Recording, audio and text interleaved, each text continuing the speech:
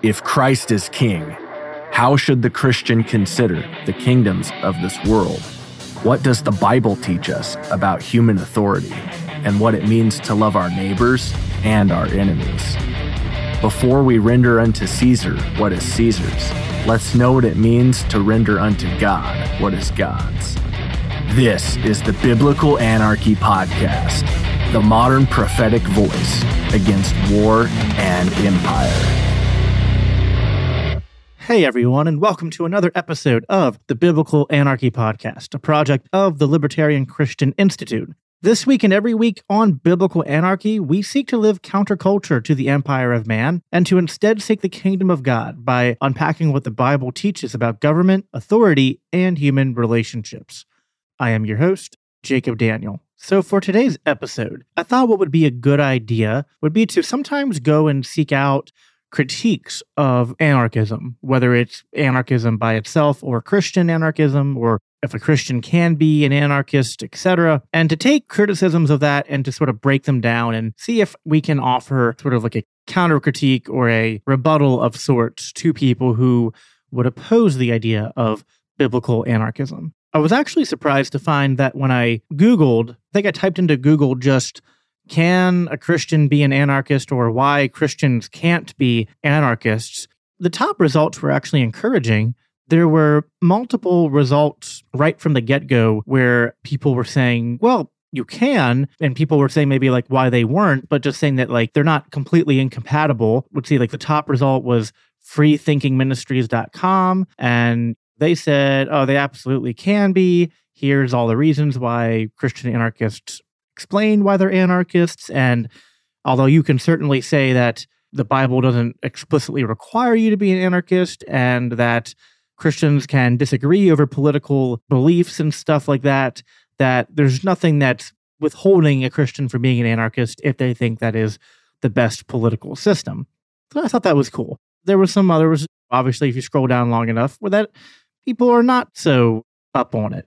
One that caught my eye was actually a very brief critique of anarchism and coming from the perspective of the Bible from the website gotquestions.org, which is a resource that I feel like anyone who's done any sort of digging on Google, searching for verses or for Christian explanations for different topics, they've probably stumbled across gotquestions.org. And I say they're a fairly reputable, fairly useful online resource. And so I wanted to see what they said about it. So this is gotquestions.org, and the title of this article says, question, what does the Bible say about anarchy or anarchism? So this is the answer that they give. I'm kind of go line by line through this, reading it, and stop wherever I think I want to stop to sort of expound upon something or to push back against it. So they say, anarchy is usually considered to be the chaos that erupts at the lack of governmental authority in a society.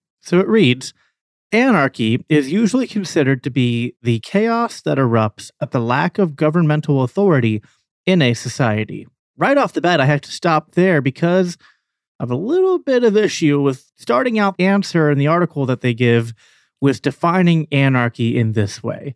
I'm not going to say it's disingenuous, but it's certainly misguided. Now, I can't fault them too much because anyone who does just a surface level analysis of anarchy by like doing a Google search of the term, they're going to find a lot of similar definitions to that. The idea that anarchy is lawlessness or political disorder or the absence of governmental authority. If you've been listening to this show and you think back to what we talked about in the very first episode, or if you're just familiar with the subject in general, we know that that's not really the case. When you do a deeper dive into what actual anarchists believe, both the original anarchists and the version of anarchism that I ascribe to, anarcho-capitalism, the founder of which was Murray Rothbard, well, the idea that the anarchy is a complete lack of rules and laws and a complete lack of any sort of thing that we could point to and call government, and the idea that it's just chaos, those aren't the things that any anarchist has really proposed that they're in favor of. You know what I mean? They're talking about rather the absence of a centralized authority. And the idea that the only two options are centralized authority that is backed by some sort of fiat or like a threat of violence if you do not recognize that one true monopoly over authority and government, and that the only other option is a complete lack of government or authority, is a logical non sequitur. It's a false dichotomy because you can have governmental structures that are decentralized rather than centralized. And they can be decentralized all the way down to not being tied to a specific geographic region. And this is true of all anarchist beliefs. The way that anarcho-capitalism generally describes this sort of process would be a polycentric legal order.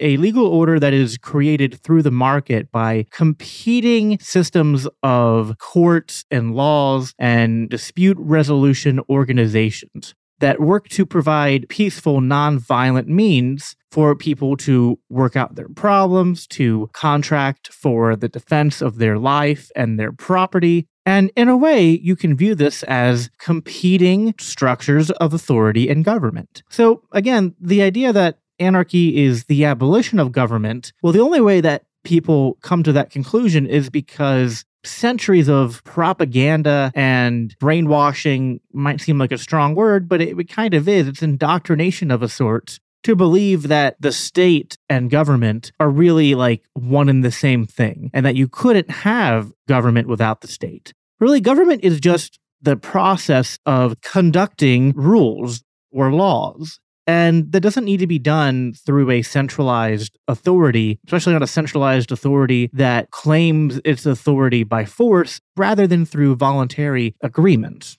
Now, a common objection to this people will raise is if you have competing governments, what if one government has laws that differ from another government? But the problem is, this is a description of the status quo. We already have that. We have that within America because we have different states that all have different laws. And although there's overlap, there's also differences. And so they have to find ways to solve problems, even when their laws don't quite match up.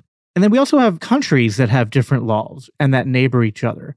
And although there's certainly way more violence and war in society than I would like to see, there are plenty of examples of people living in areas that have different laws, and these neighboring regions are not in a constant state of warring against each other. Rather, they come up with contracts and ways to deal with issues that arise between those two parties. And they're able to do that on a large scale. And there's a argument to be made, a very potent argument, in my opinion, that if these sort of contractual arrangements in terms of how to deal with problems between governmental bodies was decentralized to more localized levels and funneled through market forces, that this could be done more efficiently and less costly even.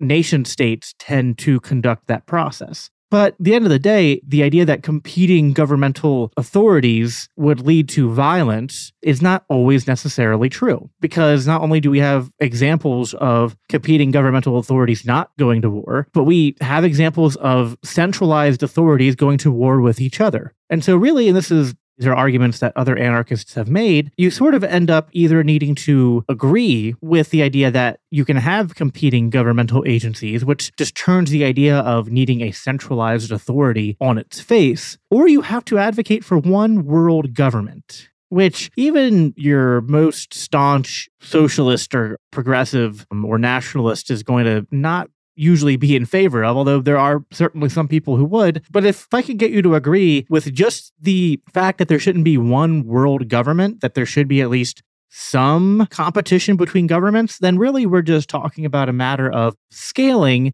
and sort of how big or small and decentralized these government agencies should be, and how should they derive their authority. So it's about the size, the scope, it's about the layers of decentralization, and then also the means by which governmental agencies derive their authority matters too, from a moral perspective and certainly from a Christian perspective. Because to act like authority that's claimed via fiat or the threat of force for noncompliance versus authority that's earned through the market and through voluntary exchanges are on equal moral footing, I think is also problematic.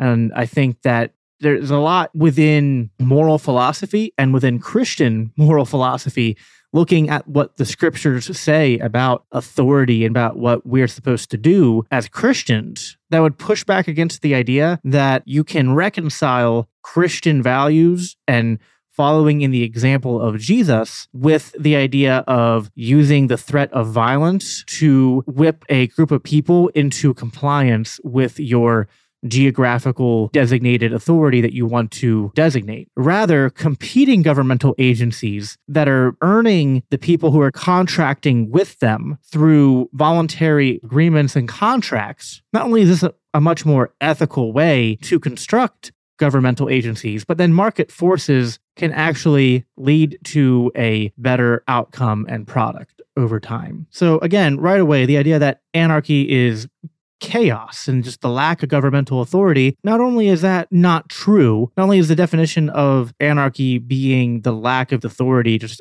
a non sequitur, going back to the idea of chaos, there are plenty of nations that exist where you have the existence of a state and what people would point to as a centralized governmental authority where it's not safe at all. And the streets are filled with chaos. I think that even we've seen that happen in America over the last few years. And there are some areas of the country where that's almost perpetual, where crime is so high that people don't feel safe. And you could say that chaos is really what is ruling the day. So the idea that anarchy is equatable to chaos and that the state is equatable to order and that government can only exist through a centralized authority that we would refer to as the state. These are all things that are just on their face not true, even if, let's say you don't agree with me on the idea of the anarchical conception of government, that's fine. You might think that centralized authority is better, but it would still be inaccurate to push this definition of anarchy as being normative because it's just not. Once you kind of dive past a surface level analysis, it really doesn't hold. All right, so let's keep going and see if we can get through this here. So, second sentence, picking back up. However, anarchism, the theory that society is improved when people freely rule themselves apart from all laws, again, not true. You can have laws and rules and things that people are held to via contracts and via voluntary arrangements and treaties that people construct for themselves. You don't need a centralized state or government for there to be laws. Again, just not true. Is touted as a worthy goal or ideal by those who reject the necessity of governing authority. So they're kind of repeating themselves there. Again, we're not rejecting the idea of the necessity for laws. And again, we need rights. We need property rights. Okay, people own themselves. They have a right to their bodies and to their property.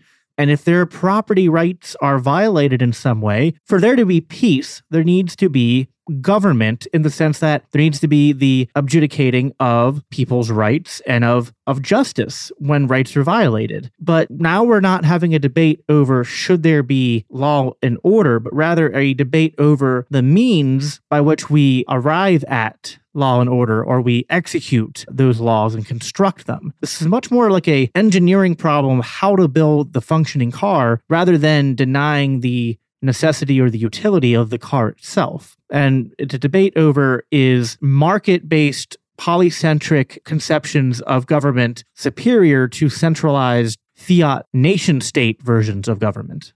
Picking back up in the article now, when prevailing authorities have been overruled or removed, usually by force, anarchy results as every person becomes his or her own authority. We see examples of anarchy during riots, when police have been fought back and the crowd becomes a looting, destroying entity. So if anarchy is to be equated with people looting and violating people's rights, when the state does that, is that suddenly not anarchy? Like when the police do civil asset forfeiture, or when, the government does taxation, or when the government, for all the different reasons that government can, impedes upon the rights of the people that they're claiming to exist to protect. Why is the government destroying and taking property considered to be orderly and natural, but, when other people do it, that is anarchy? It seems to me we have a bit of a double standard. Right, back to the article.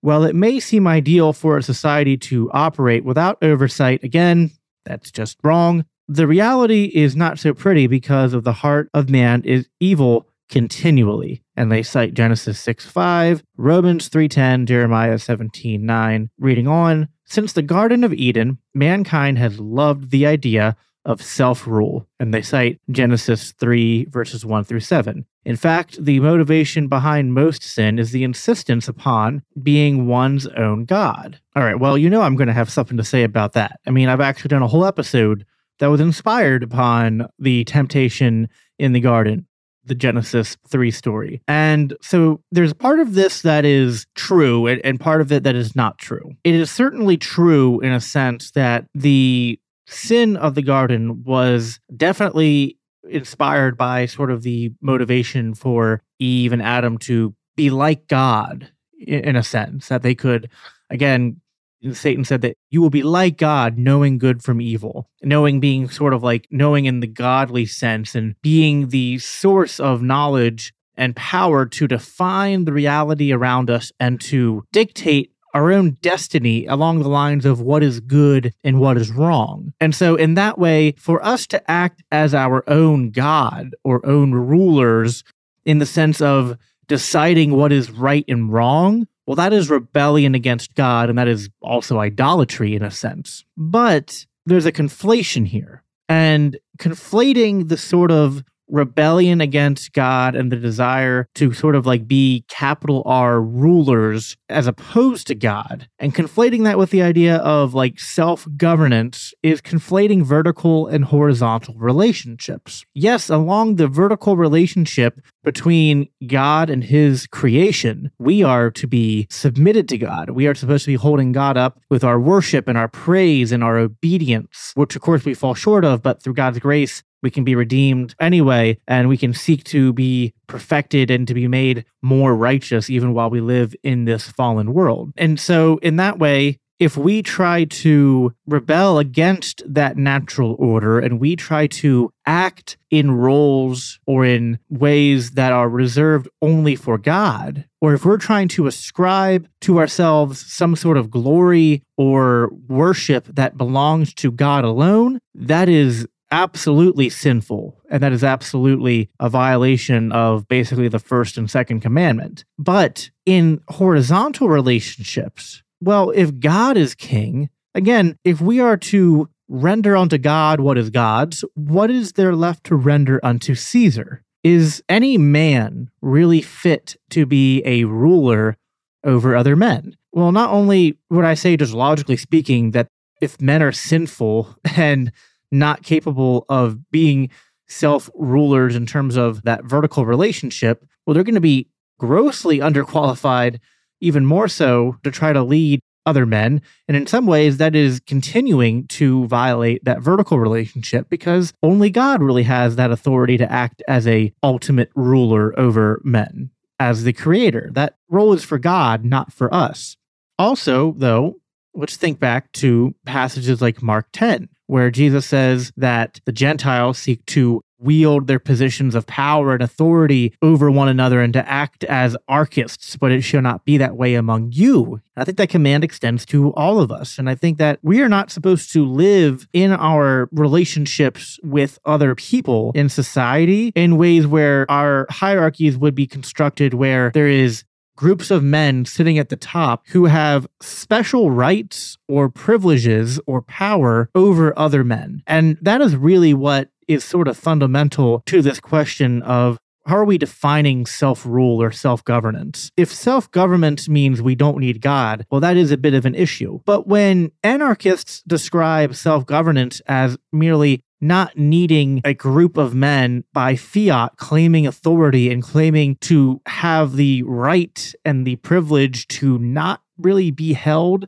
to the same standard as everyone else, that is not idolatrous. Rather, I think it's the opposite of idolatry. I think it's rather compatible with a consistent application of biblical principles to say that, hey, if God says do not murder, and God says do not steal, and God says do not covet, and if God says through Paul in Romans 13 that governing authorities are not to be a terror to those who do good works, but rather only to those who do evil, who violate the rights of other people, then, maybe whoever is acting in sort of authority should not have any power or rights that the rest of humanity doesn't have. And maybe the problem is elevating people to a status where they would have those special rights or powers or privileges is to elevate them into a godlike position. And it's also to elevate them into a status where they will now be violating the sort of purpose and namesake by which they are claiming that authority in the first place. Again, hearkening back to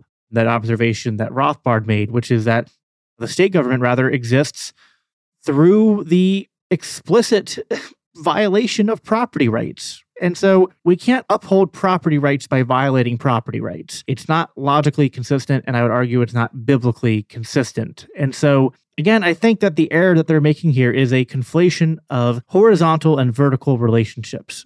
The vertical relationships, yes, we cannot, as humanity, act as self-rulers. We cannot act as God in being able to define what is right and wrong. That is sort of what governments and states do. States pass laws and sort of act as arbiters of right and wrong through fiat, through force. They're just like kind of God said in 1 Samuel 8. He's like, you're going to ask for this king, and this king is someone that you're placing over you. And in doing so, you're rejecting me as your king. If only God is king, if only Christ is king, then no other man has a right to take the position of a king. And a democratic republic is still bestowed with the same powers of the king. It's just that power is spread out among a group of people through a different process, but the end result is still the same. It's still the violating of property rights in the name of protecting property rights. All right, so back to the article now. We don't want anyone else, including our creator, to tell us what to do. We imagine that the throwing off of all restraints equals freedom, and that if left alone, we and our neighbors could coexist peacefully without enforcement of laws or standards. But this utopian dream has never proved true. Every society that has tried anarchism has ended in anarchy and Wow. Gosh, I don't know if I really noticed that the first time I read it, but I swear I shouldn't swear, but I promise you I am not making this up. It literally says every society that has tried anarchism has ended in anarchy and disorder, which they already defined anarchy as being disorder. So it's like they basically said anarchy ends in anarchy and anarchy. It's just, again, I feel like I've gotten good information from gotquestions.org before, but this one is not really hitting the mark there. It's full of one logical fallacy after another. I'm going to finish this paragraph and then I'll respond more to all of that, but I couldn't even get through that sentence reading it out loud. It's one of those things where if you read a sentence through or you're just kind of like reading to yourself, it won't necessarily jump out at you, but when you read something out loud, man, does it sound really silly to say something like that. So picking back up, sinful man has come to believe that our need for governing authority is a flaw that needs correcting, yet the Bible presents a different story. Well, again, this is kind of, some of this is repeating, but so we imagine that throwing off restraints equals freedom, and we could peacefully coexist without the we imagine that we could peacefully coexist with our neighbors if we didn't have the threat of force and violence constantly being put upon us, and having violence and sort of the indoctrination to accept that sort of like background level of violence ingrained into people. It would probably be easier for us to live at peace with one another if we didn't have that. It's sort of like, imagine complaining about your marriage and saying that there's not really a lot of peace in your marriage. And they go to a marriage counselor, and counselor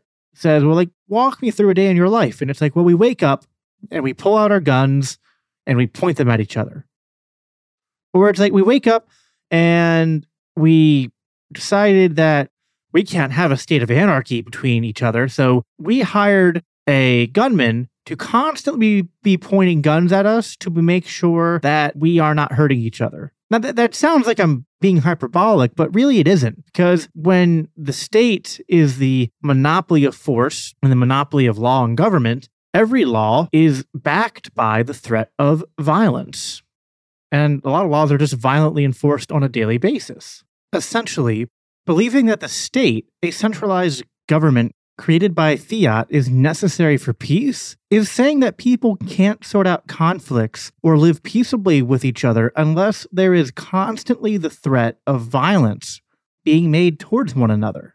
It'd be one thing for maybe a non-Christian to sort of make the argument that, well, you need violence for there to be peace, but there's a lot in the Bible that's going to stand in the way of making the claim that we can't have peace in society unless we are constantly threatening each other with violence, a sort of like mutually assured. Now, there is something sort of like, there is the implicit threat of defensive violence if someone violates our rights, but that is different. I would say that that is sort of what naturally exists without the state. Without the state, the natural order is sort of like, well, I know if I hurt you, there's a good chance you're going to hurt me back.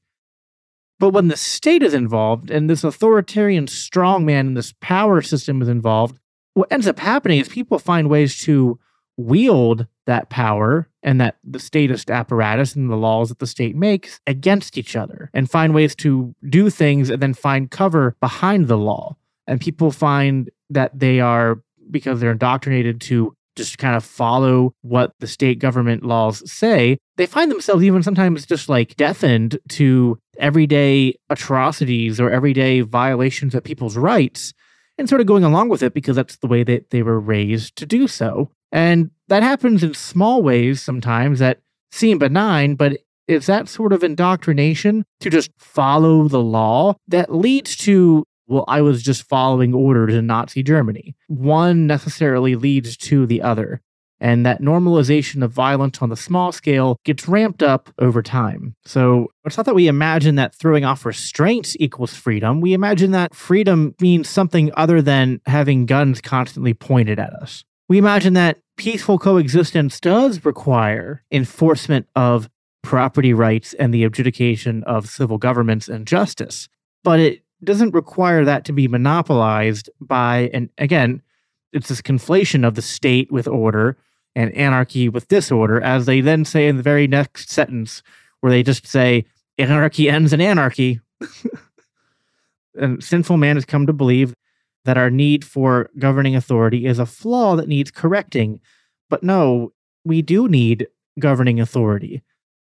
But that governing authority does not have to be centralized through a system of institutionalized violence. But let's read on and see, they end that paragraph with saying that the Bible presents a different story. Well, let's hear what that story is according to gotquestions.org. God instituted law from the beginning of history, Genesis 2:16 through 17. I wonder what they're saying there. And the Lord God commanded the man, saying, you will surely eat of every tree in the garden. And 17 says that of the tree of knowledge. They're going back to Genesis 2 here. Yes, so law is, there are laws. Laws are, and then they go on to say laws are merely boundaries that keep us safe and ensure human interactions are fair and honest. Agreed.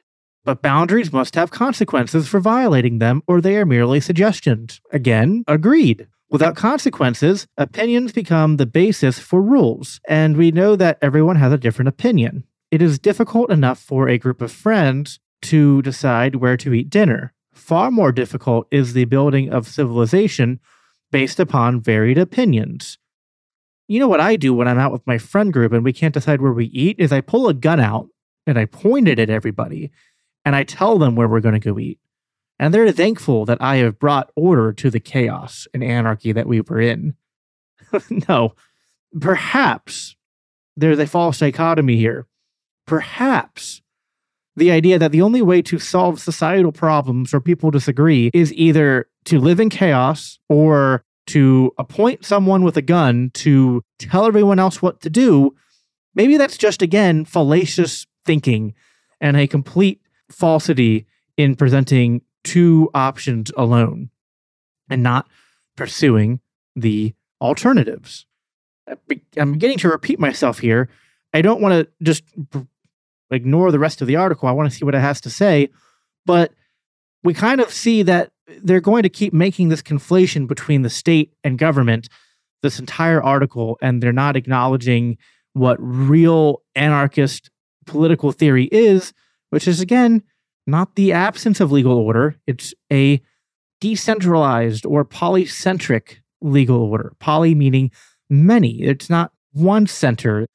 it's varied. It's a multitude of competing governing structures that interact and improve and are built upon consent and voluntary exchanges and transactions, and have much more incentivization to actually provide the product to their consumers, because it turns out that when you force people to only buy the one option that's being supplied to them, for one, there's really no incentive to do a good job because they have no choice but to buy from you. They can't go and buy from the competing government organizations or dispute resolution organizations that are available in the area, or now that with the invention of the internet that can be available just at their fingertips. They don't have a choice between Android or Apple or Google or etc.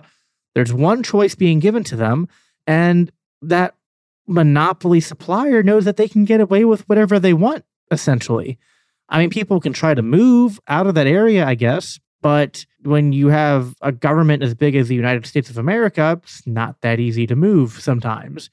And when all you can move to is other countries that are employing the same nation state game, the choices are there, but you're choosing really who you want to be your slave master in a sense.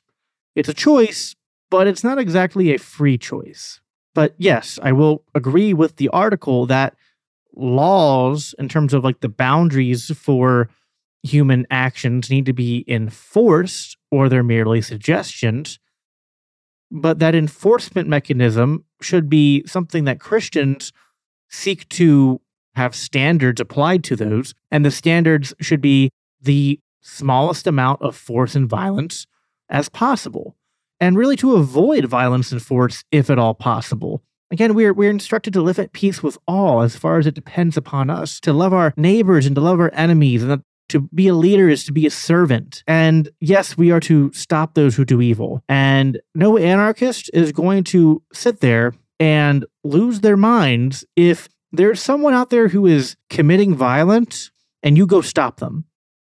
That is not something that any serious, like anarchist of conscience and of someone who's actually looked into anarchist philosophy and identifies as it from a point of first principles is going to object to. Yes, there are some people who would go out there, you might think of groups like Antifa or whatnot, who identify as anarchists, and they go out there and they loot and they rob and they steal. And so you might say, what about them? Well, there are examples of people using a label and giving it a bad name. Christians should be especially sensitive and sympathetic to that, because there are plenty of people who go around using that label and making a mockery of it. Imagine if everyone defined Christianity by Joel Osteen or by random Christian cult leaders. Christians wouldn't appreciate that. And, anarchists also don't appreciate being defined by the minority of bad actors that exist out there who use the label in vain. The end of that paragraph there says, from one person's viewpoint, it is right to love our neighbors. From another's, it is right to eat them. So whose viewpoint wins? The battle of opposing views can lead to anarchy. Well, how does the state solve this? And how does the state solve this in a unique way that anarchist governments and anarchist legal orders would fail to solve? Let me tell you something, if the majority of people in society think it's okay to eat their fellow human beings, the state's probably going to normalize that because, politics is downstream of culture. But if you have state and it's neighboring a group of people who think it's right to eat each other, well, they're still in a state of anarchy, right? That's kind of what I alluded to earlier, that like if in Germany it is legal to hold slaves and in France it isn't, well, if a slave leaves one country, goes to the other, how do you figure that out? They're in a state of anarchy and they have to figure yes, there is always going to be a problem in terms of competing legal structures having to figure out how to coexist. That problem isn't really unique. It's called society. The problem that this article is making here is that it's sort of like imagining that, well, when humans disagree, they're in a state of anarchy. And so that has to be solved. And so we'll impose the state and that solves the problem. That's such a superficial answer, because clearly the introduction of a state doesn't solve the problem of human disagreements. The introduction of a state doesn't prevent people from having to solve their problems and to enter into conflict mediation and find ways to reconcile their differences. All the introduction of the state does is monopolize that process through a system of people who have the right to use violence against you if you don't exactly comply with the system of laws that they're imposing upon you. Rather, in an anarchical legal order, in a polycentric legal order, people go through that conflict problem-solving process with the motivation to do it cheaply, because they want to do it cost-effectively and not waste resources, and to do it peacefully, because no one wants to die. No one wants to get hurt. And using violence against people when you don't have the right to do so is not good for your well-being. And it is not good for business. It's not, you know what I mean? It's actually true to say that violence is more expensive than freedom. And the only way that violence can be made to compete with peace on an economic level is through, and this is a topic that we'll have to get into on another episode. And so I grant I can't fully make this point here because it takes a bit of time to do, but there's definitely within libertarian anarchist literature and writings and the work they've done on these different subjects, definitely strong, compelling arguments to be made that in a free market of everything, including government, violence is heavily disincentivized because it costs more than just finding peaceful alternatives to resolving conflicts. Now, one could say that there are some conflicts that will arise that can't be solved peaceably, and that's going to, of course, be true even in a hypothetical anarchy, but again, look at how many times in history states have warred against each other. A good saying that has been used by a lot of prominent libertarian anarchists is that arguments against anarchy are often just descriptions of the status quo. And goodness, how many examples could we possibly point to of states going to war against each other and not finding peaceful ways to solve problems? So the idea that anarchy is chaos and always leads to violence, but statism is order and always leads to peace. Granted, anarchy is a hypothetical that can't be proven beyond a shadow of a doubt, but statism is the status quo we find ourselves in, and it clearly doesn't deliver on the promises that it offers or that gotquestions.org is sort of implying that it's going to deliver on.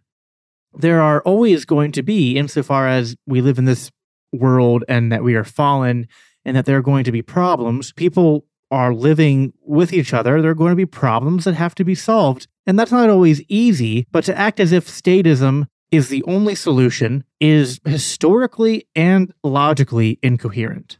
They go on to say Romans 13 tells us that God designed government, and one of its primary functions is to avoid anarchy.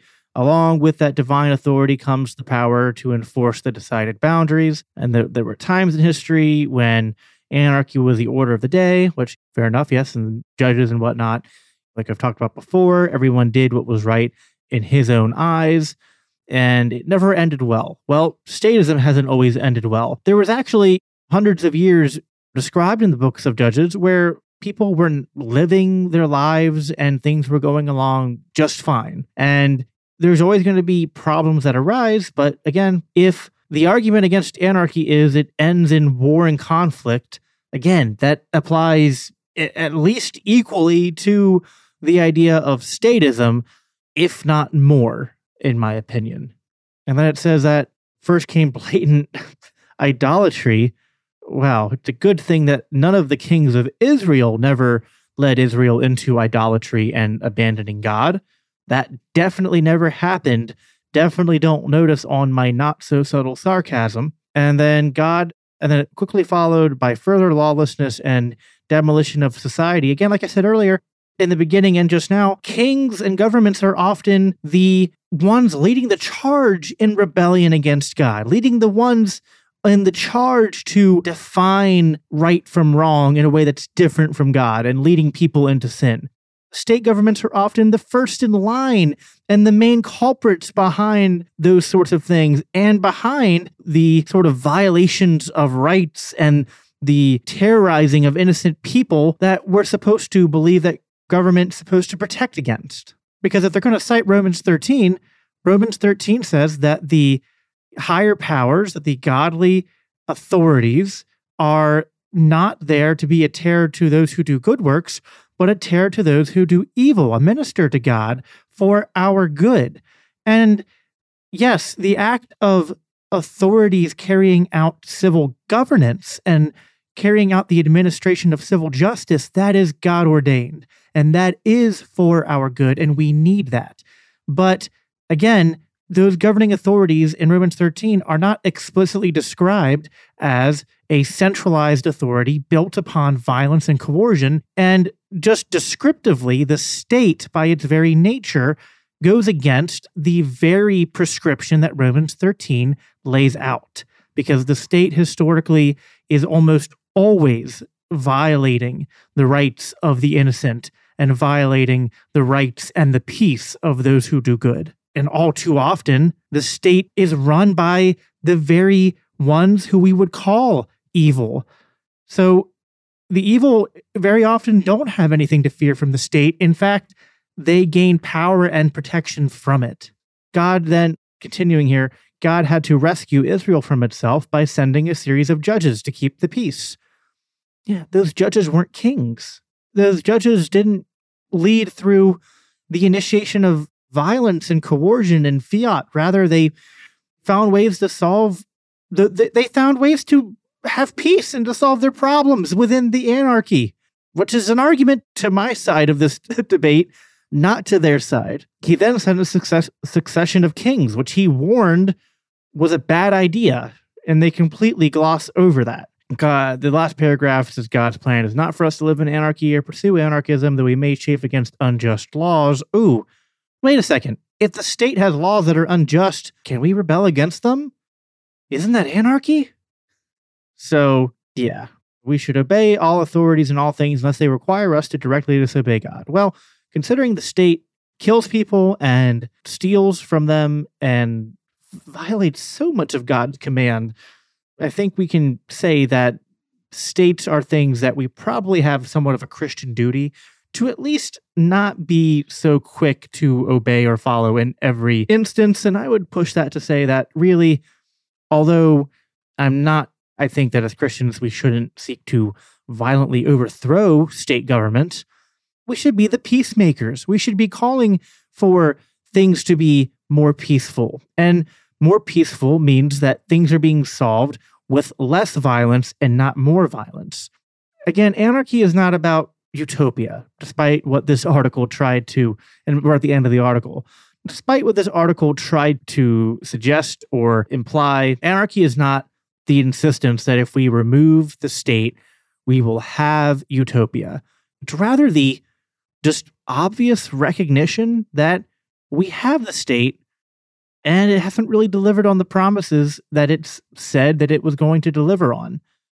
And that we're always going to have to solve problems in human society because there's always going to be disagreement and there's always going to be sin and people violating other people's rights. But perhaps we don't have a false choice between the monopoly of violence that is the state and just doing nothing, and we end up just all shooting each other in a mad scramble to protect ourselves. There is an alternative. That alternative is voluntarism. That alternative is private governance, is polycentric governance, is no king but Christ. Let's not take on a seizing of power and of authority that belongs to God alone. Let's instead require our leaders to lead as Christ did by being servants. So, all right, well, that's it for today's episode. I hope that you found it worthwhile to listen to. Every episode is going to be a little something different. We have episodes where I'm going to be doing deep dives into specific passages in the Bible or touching on specific themes in the Bible. We're going to have guests on sometimes to go into particular subjects. And sometimes I think it's good to take on people's criticisms of anarchy and Christian anarchism and to just take them on head on and have an interaction of those ideas and to see where they match up and hopefully to make a persuasive case to, if you haven't completely bought onto this, to at least consider that maybe there's more than one solution to finding ways to live at peace with other men and to solve conflict, and that we should at the very least be oriented towards finding peaceful solutions and creating as many different options for solutions as possible, rather than always imposing that there must be one solution and it must be men with guns imposing rule and order by fiat. Because we see that not only is that not the only option, but that option has questionable results. So thanks for tuning in, and we will be back again next week. And take care until then. The Biblical Anarchy Podcast is a part of the Christians for Liberty Network, a project of the Libertarian Christian Institute. If you love this podcast, it helps us reach more with a message of freedom when you rate and review us on your favorite podcast apps and share with others. If you want to support the production of the Biblical Anarchy Podcast, please consider donating to the Libertarian Christian Institute at biblicalanarchypodcast.com, where you can also sign up to receive special announcements and resources related to biblical anarchy. Thanks for tuning in.